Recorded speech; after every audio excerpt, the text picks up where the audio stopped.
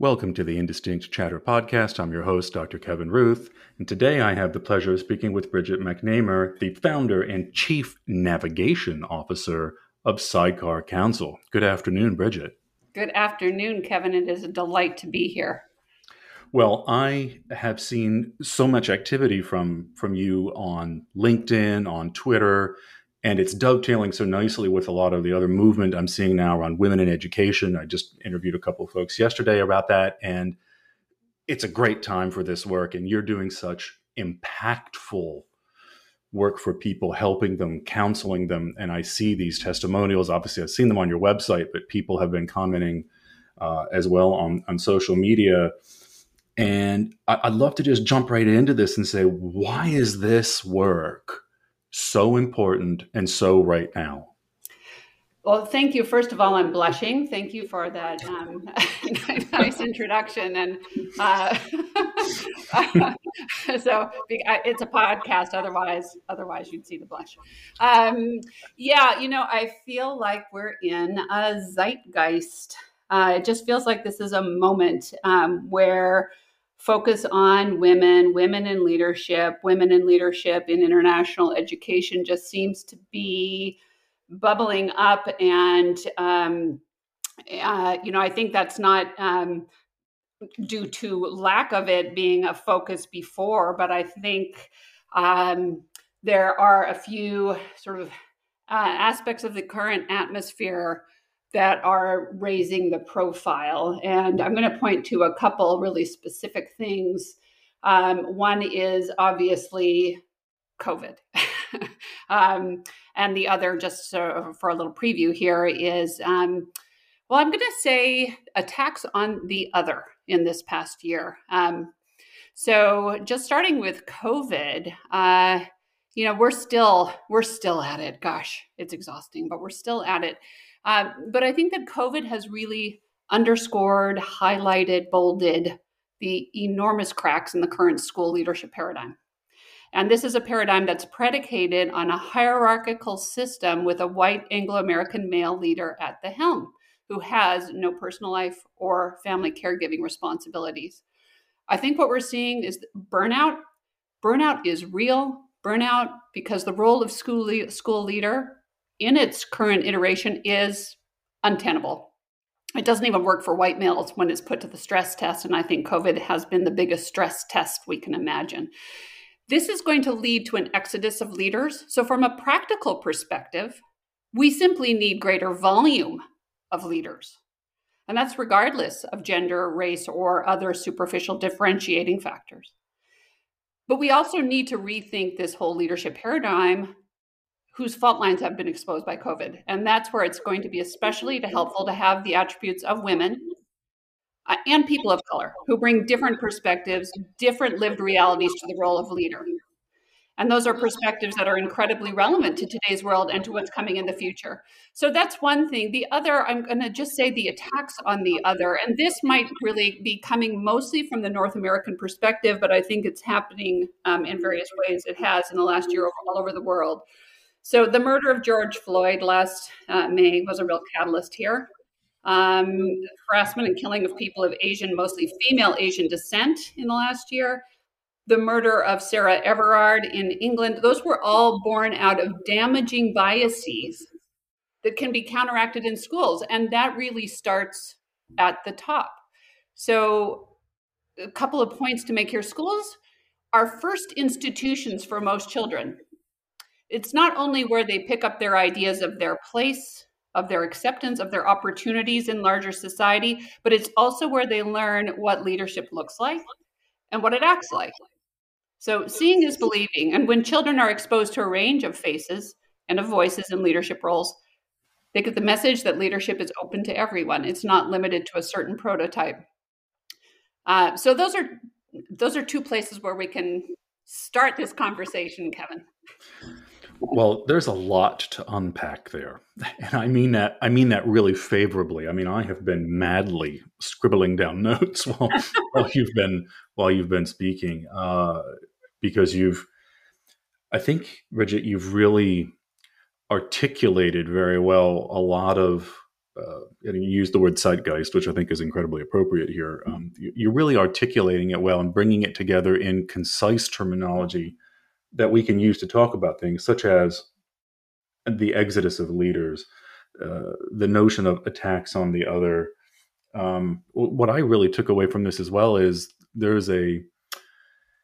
we're at an inflection point around not just the paradigm of leadership itself, but underlying it and feeding into it leadership development.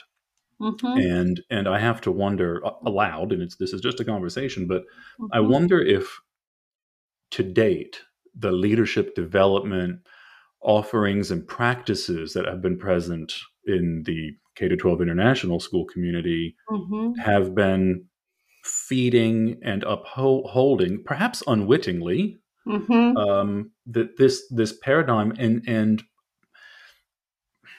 supporting it in its exacerbation. Mm-hmm. And I'm not saying this is a causal relationship, mm-hmm. but I just wonder if because it operates within the same paradigm, if it's an enabler rather mm-hmm. than a catalytic game changer. Yeah, no, I think you've really hit on something that I've been giving some thought to too. And I do see that leadership development and leadership training does tend to reinforce the current untenable status quo. And I think the message it sends, implicitly, if not, certainly not intentionally, is that for women to be successful leaders, they need to emulate men.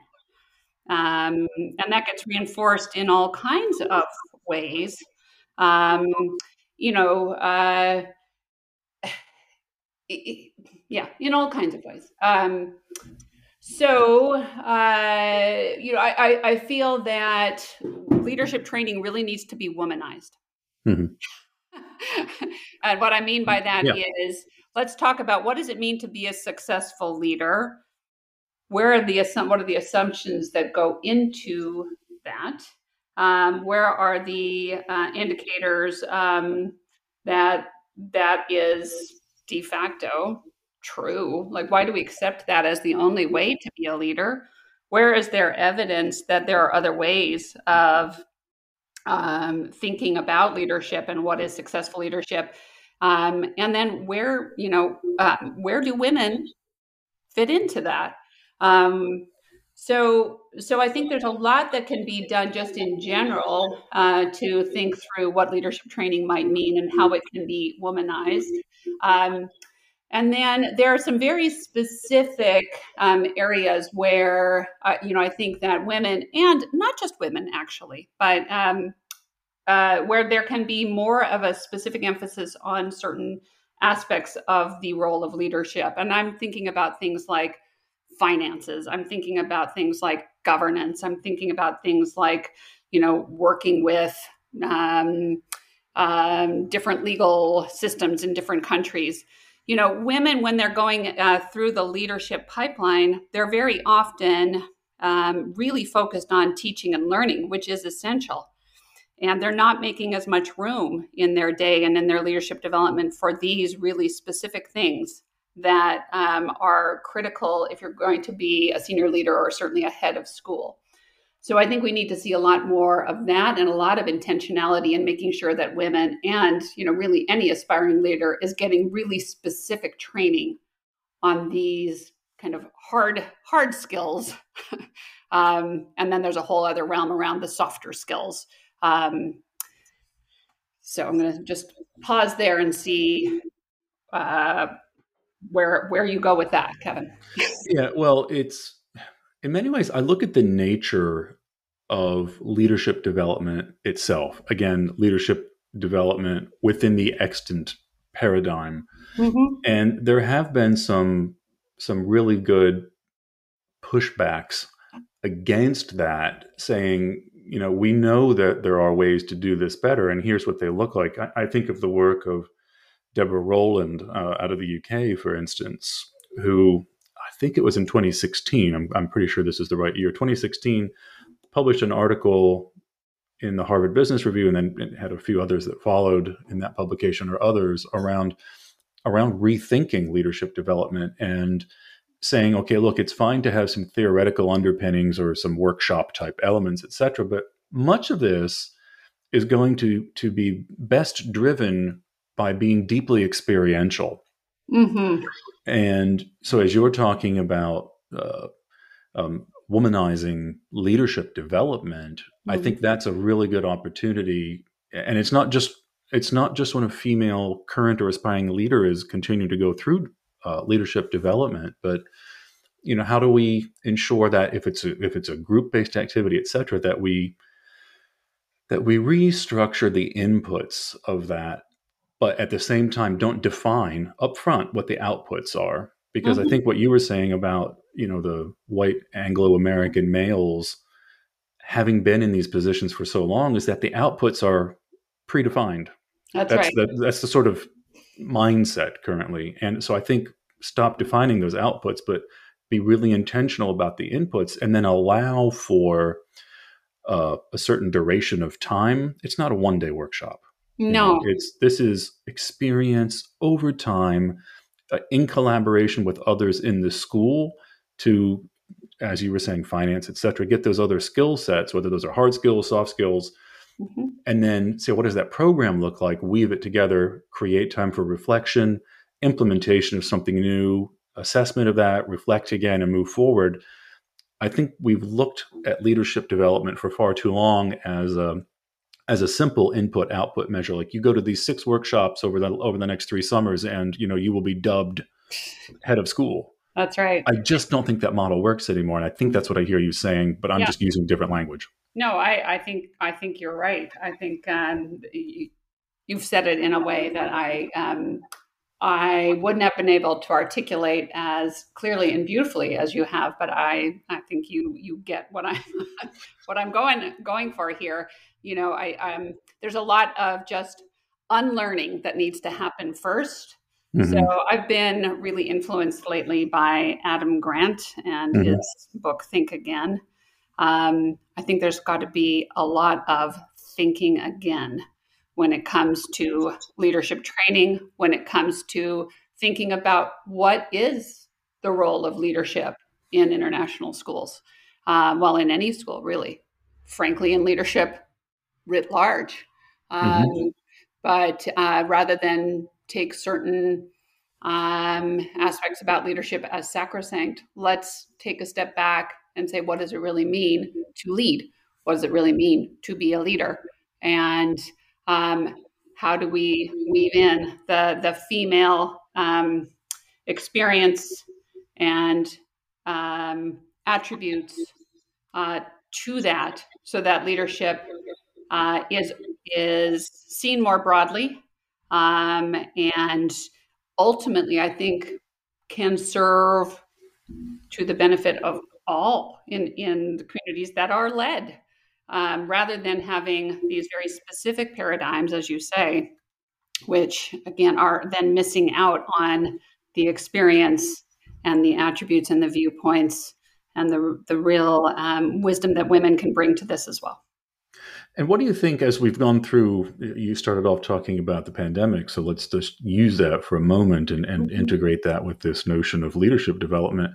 Mhm. What, and I'm going to speak about you personally. So, what have you personally learned during this time in terms of being able to work with other women leaders, either current or aspiring?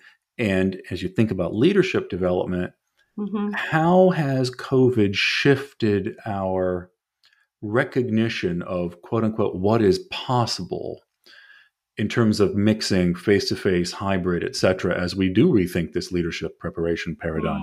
Yeah, it's a good question. I think there's a lot. There's a lot in there. Let's see. Where will I start with that? Um, so I really kicked off my coaching practice at the very early stages of COVID, and so I don't know another way. I was with Search Associates for 7 years before that, and that's where a lot of what I bring to this work that I do. That it was my experience at Search that informed this. But my work with women has been almost entirely online, with the exception of a gathering this past summer, which was an in real life opportunity to bring women together. And we met in Red Lodge, Montana. 12 of us came together. These were from all over the world, and women who just made the pilgrimage to meet up with other women and talk about womanizing the leadership landscape. So I think on the one hand, when it comes to leadership development, the reality is that women, I think, can benefit more from this sort of online learning because of the realities of being a woman leader, which is often accompanied by being a mother. And so sort of the travel opportunities are not always as available. And so being able to do things online is tremendous. On the other hand, the what happened in Red Lodge is something I would never have been able to foresee. I think just not just thank God we can finally meet in person. We're careful about COVID, of course, but there was something that just it was sort of exponential. We came together. We had a very specific agenda, but there was something about the ability to feed off of each other's interests and energies and ponders that led to just some thinking that went beyond, I think, what any of us could have planned. And that's hard to do in an online space. So that's where I think the in-person part of leadership training really can't be replaced by online learning. Yeah. Yeah, and I think it's fascinating to note that I think it was some among the first words you said in answering that question, where you don't, in a sense, from a business perspective, and having started the business, you don't know anything else. You started it in the context of the pandemic, and I would argue that's an asset as we look at, quote unquote, how we do life.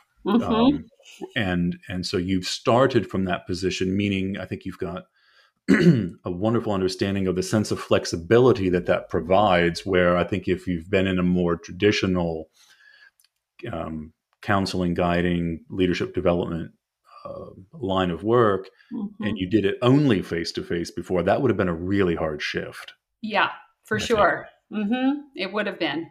So I feel very lucky. I mean, I don't want to in any way imply that COVID is a good thing, but I do think that COVID has actually had some really positive silver linings, certainly for me and my work, but that's not what's important here. I think that COVID has, again, as I sort of led off this podcast, it's exposed the fault lines in the current leadership model. I think it has shown, really exposed how women, both the attributes that they bring that have been very extremely valuable during COVID. So again, I don't like to draw this false binary of women and men. This is not women versus men. This is female attributes. This is male attributes. They're all important. But I think female attributes have shown up as being exceptionally valuable during COVID. And so those are things like collaboration. Those are things like empathy. Those are things like connectivity. And I think those are some of the attributes that have really helped certain school communities, get through this in a really healthy way. And so it's also, COVID has also shown, look, these attributes are great, but how can we free them up more?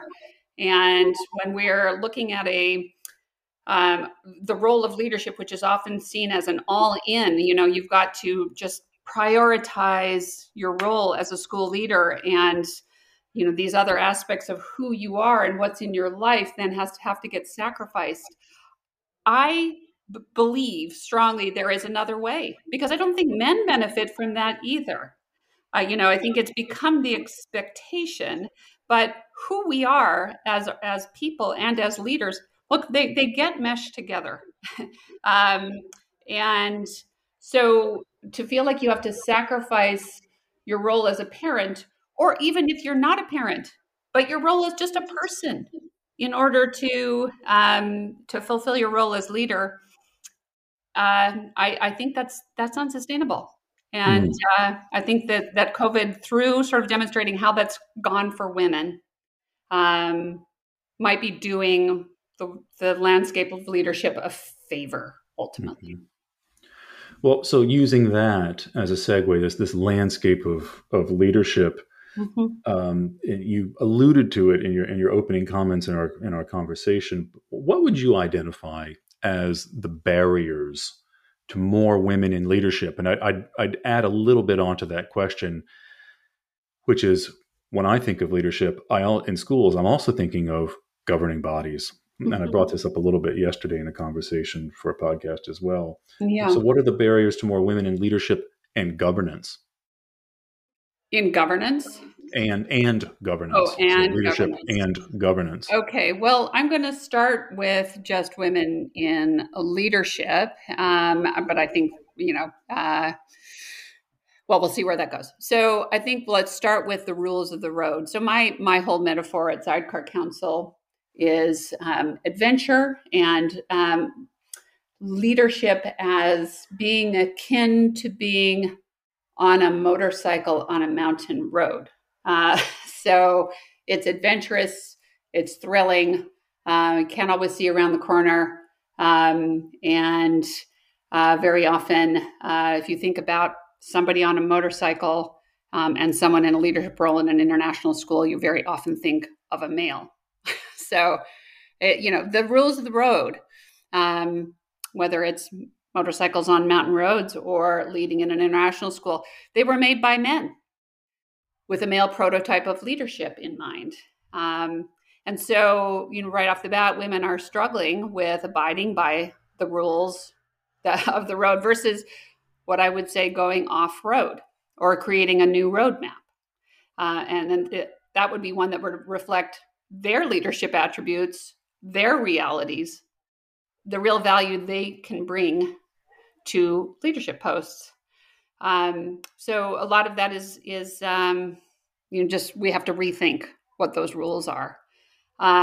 Related to that, the gatekeepers for access to these posts tend to abide by the original rules and assumptions on which they were based. Um, Another is just women's expectations of themselves. And these are based on cultural norms, cultural expectations. And too often they feel like they need to fit those norms and expectations, and they have to shoehorn themselves in order to, achieve role as a leader. I'm going to point to the role of men here. Um, so I see men reacting differently to this call for greater diversity, greater equity in leadership. Um, some are getting kind of defensive, digging in their heels, sort of feeling like this is an attack on them or something. I think many are rightfully puzzled about where this leaves them, what they should do. But I see some jumping right in awkwardly, sure, because it's awkward to say they want to be a part of the solution. And the reality is, we need male leadership. We need male leadership. We need female leadership. We just need this male leadership in different doses, sometimes channeled in different ways, and intermixed with other forms of leadership. So I'm seeing a real opportunity here as a school leadership community to help men help the rest of us. It doesn't serve any of us to set up a false binary and say, we've got to just push the male thing aside and just make room for women. Or if we're going to open it up more broadly, white male Anglo-Saxon. We need all of us. We need all of us, but we need the prototype to take a bit of a step back and say, okay, well, how can I be part of the solution? Um, Well, that makes perfect sense, and let's use that um, and turn that sort of into a question. It'll still deal with these barriers, many of which may be paradigmatic in nature, which is what I'm hearing. Mm-hmm. What is happening currently to address these barriers, and how are you personally, through your work with Sidecar Council, Mm-hmm. addressing these barriers? Mm-hmm.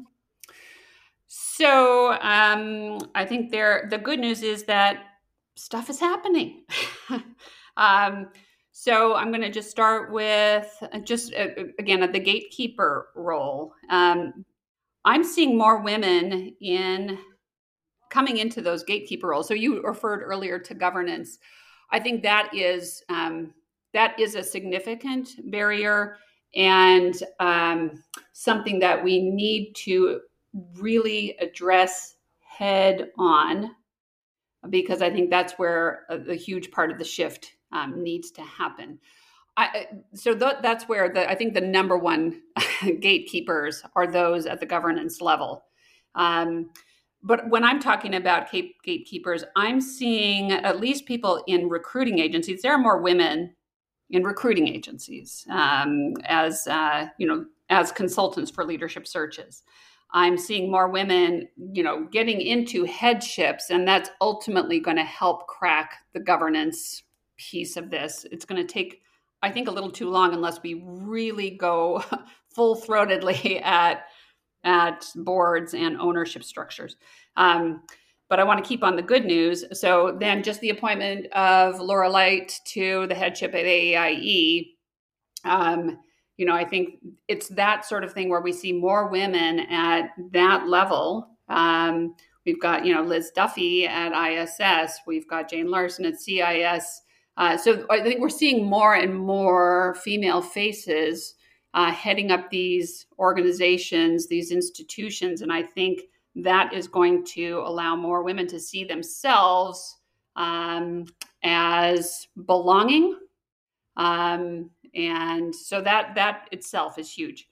I see more emphasis on this topic in the traditional sphere. So when I say that, I mean, again, the ISSs of the world, the Carney Sandos, the ECISs, these entities are taking this issue around women in leadership head on, doing, webinars and seminars and really trying to go head on to this topic. And then there are alternative or sort of grassrootsy efforts to present different approaches and to really kind of poke at the prevailing ways of doing things. So, for example, ALOC, okay, that is mostly about, people of color, and that is also just, those that have been underrepresented. So ALOC, I'm seeing hashtag Women Ed, which is a lot of grassrootsy networks of women in leadership around the world.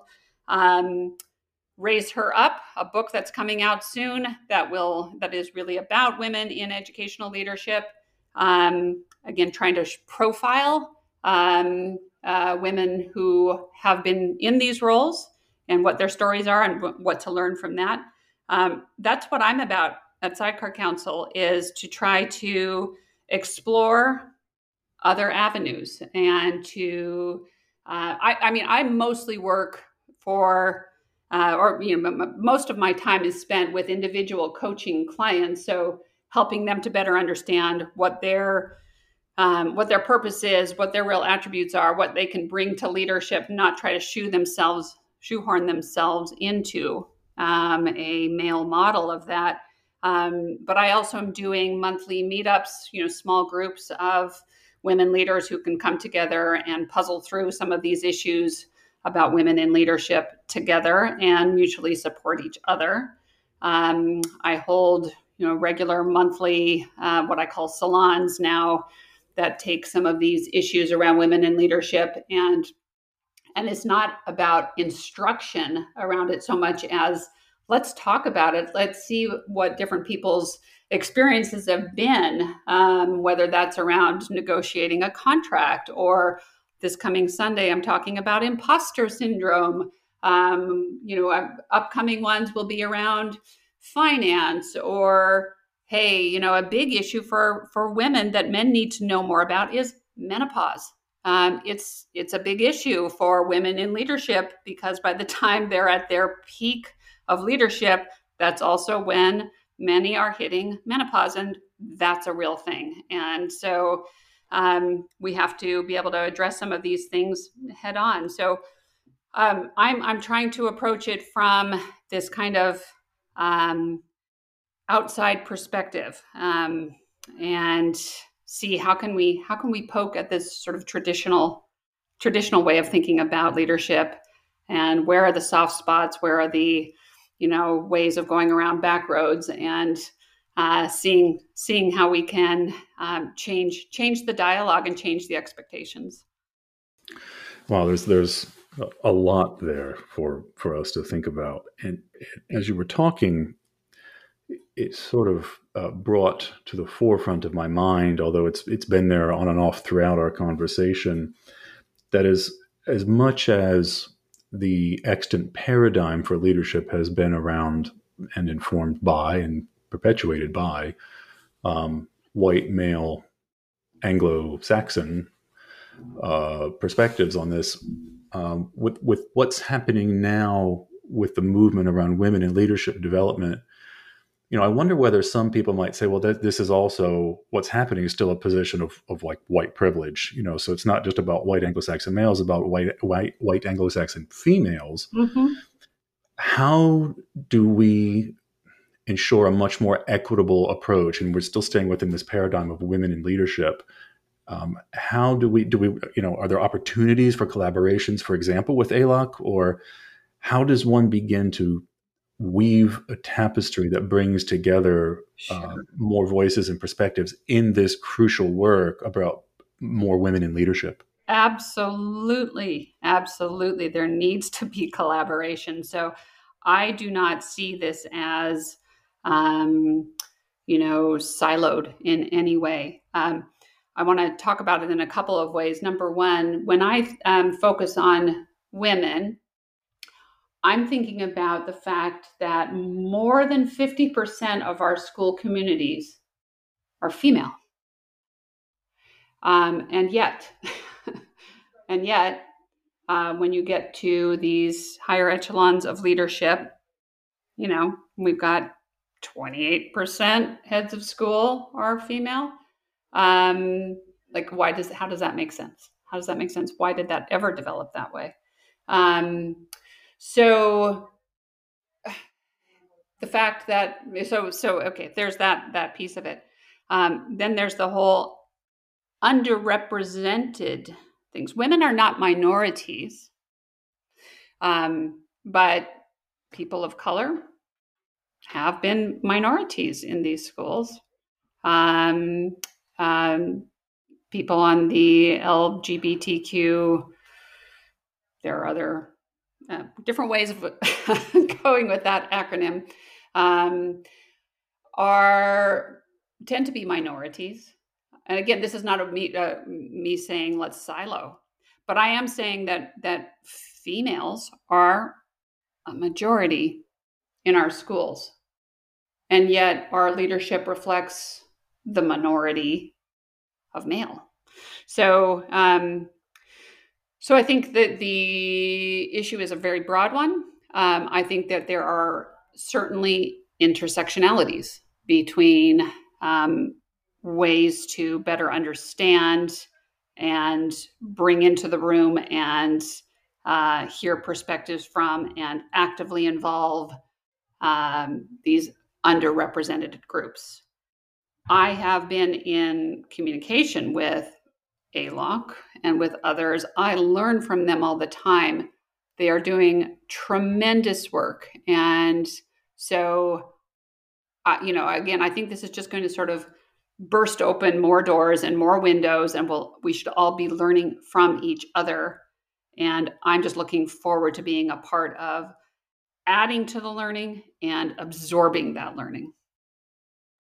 Well, it's in many ways, one might argue that we are in a time of chaos, and not just the pandemic, but even prior to that, there's just this sort of weird period of time in human history where we are at the moment. And I think from an Eastern philosophical perspective, the nice thing, if you will, about being in a period of chaos is that it precedes a period of order. So we are as much as it may seem messy at times and lacking any degree of clarity at times, it's nice to know that from a cyclical perspective, we will be coming to a point of order or harmony out of the chaos. So much of the work that's going on here that you're talking about, you're referencing, is actually beginning to highlight or to point out what that North Star is to give us directionality and purpose. So I think I think it's just good to keep that in mind. Yes. As much as it's easy enough to feel the frustration, and rightly so, yes, that happily this is pointing us somewhere. So I just certainly want listeners to keep that in mind, that absolutely, we really Kevin, have to zoom out and look. I want to jump in on that because Please. I think it's very easy to get swept up in that injustice, and again, it can feel so frustrating to be on the end of feeling like not a victim, but someone who has not been a beneficiary of this sort of traditional way of being. I don't like to dwell in that for very long. I like to go for what are the beacons of light? What is the North Star? What's a shared vision that we can come up with that serves everyone well? And I don't think that needs to be Pollyanna-ish. I think that does not need to cover up the, serious historical injustices and the frustrations and the, and all of those rather more, negative experiences. But I don't want to dwell there very long. I want to say, okay, what is a shared vision? What's the end goal that we can all agree is worth shooting for? And then we can try to get more alignment. Let's look for commonalities. Let's look for ways that we can, work together and support each other. That's where I want to go. Yes. Well, as we look to wind this down, obviously we've referenced the name Sidecar enough times throughout the conversation, and Sidecar Council, sidecarcouncil.com, for example, is your website. Yes. And you've talked about the rules of the road, and you've talked about it's like being on a motorcycle on a mountain road, which is quite, of course, curvy, and you can never quite see around the bend on way too many occasions. And one would be scared to death to go off-road, or what skiers would call off-piste. Why the sidecar metaphor? Why do you feel that really helps to explain what you see and what you're doing? Yeah, thanks. Well, because I feel that those who are in the driver's seat are the ones with a lot of courage. To be in a leadership role, just calls on the leader to be courageous. And so I see my role as being the guide in the sidecar. So I am there to help check the GPS, because you better keep your eyes on the road. I am there to look for those off-piste signs on your behalf. I am there to help you see a horizon that maybe you do not see as well because you've got your eyes on the road. I'm there to help you maybe see a bit through the fog that's ahead. And I hope with some good companionship. I hope as a cheerleader for you. And I try to bring snacks for the soul along the ride so that you're feeling that nourishment too. So that's the sidecar metaphor. Snacks for the soul. I think that's a little ebook that has to be forthcoming. Ooh, okay. You heard it here. You heard it here, Kevin. Do take note, listeners. Snacks for the soul, coming soon. That would be great. Well, Bridget, could you finish by telling what kinds of services, and you've alluded to them obviously, but you call it a pitch, call it what you want, but what are the very discrete things that you do that listeners can find out if they visit sidecarcouncil.com? Yeah, sure. So the core of what I offer are coaching services. So these are either for women who are seeking leadership posts, and I coach them through that process from the beginning of sort of distilling who they are and what they bring through the whole application process, how to look for jobs, how to prepare for interviews, how to prepare for the negotiation process of a contract, because yes, indeed, they will negotiate a contract. And then, down to the transitioning to a new role. I also coach quote unquote sitting leaders. So just those who are looking for some extra, an outside perspective, let's put it that way. Someone who can be there to really listen and listen with the intent of sort of extracting what they're really struggling with and helping to allow them to see other possibilities and ways through some of the leadership challenges they're encountering. So that's all on the individual level. I do group coaching. Again, these sort of monthly meetups that I described, six women who come together once a month to help each other sort through leadership dilemmas that they're coming up with. I'm offering, again, monthly, what I call sidecar salons, which are meant for a larger group of a larger audience. And again, these are opportunities to hear sometimes from experts and mostly just to chat in a convivial, edifying atmosphere about some of these bigger ticket items that can get in the way for women or help enable them. And then I'm planning on doing another couple of sidecar summits. So that's the yearly in real life gathering of women and really trying again to push at womanizing the leadership landscape. So far it's been largely focused on women. I really want to find the appropriate way to bring men into the conversation. And so I'm keeping my eyes and ears and thoughts open to how that happens. So it's not if, it's a how. Fabulous. Excellent. Well, Bridget, I'm so glad you could join the podcast today. This has been, for me personally, a fantastic conversation, very warming, I think is a really good descriptor of that. Very warming and clarifying. Good.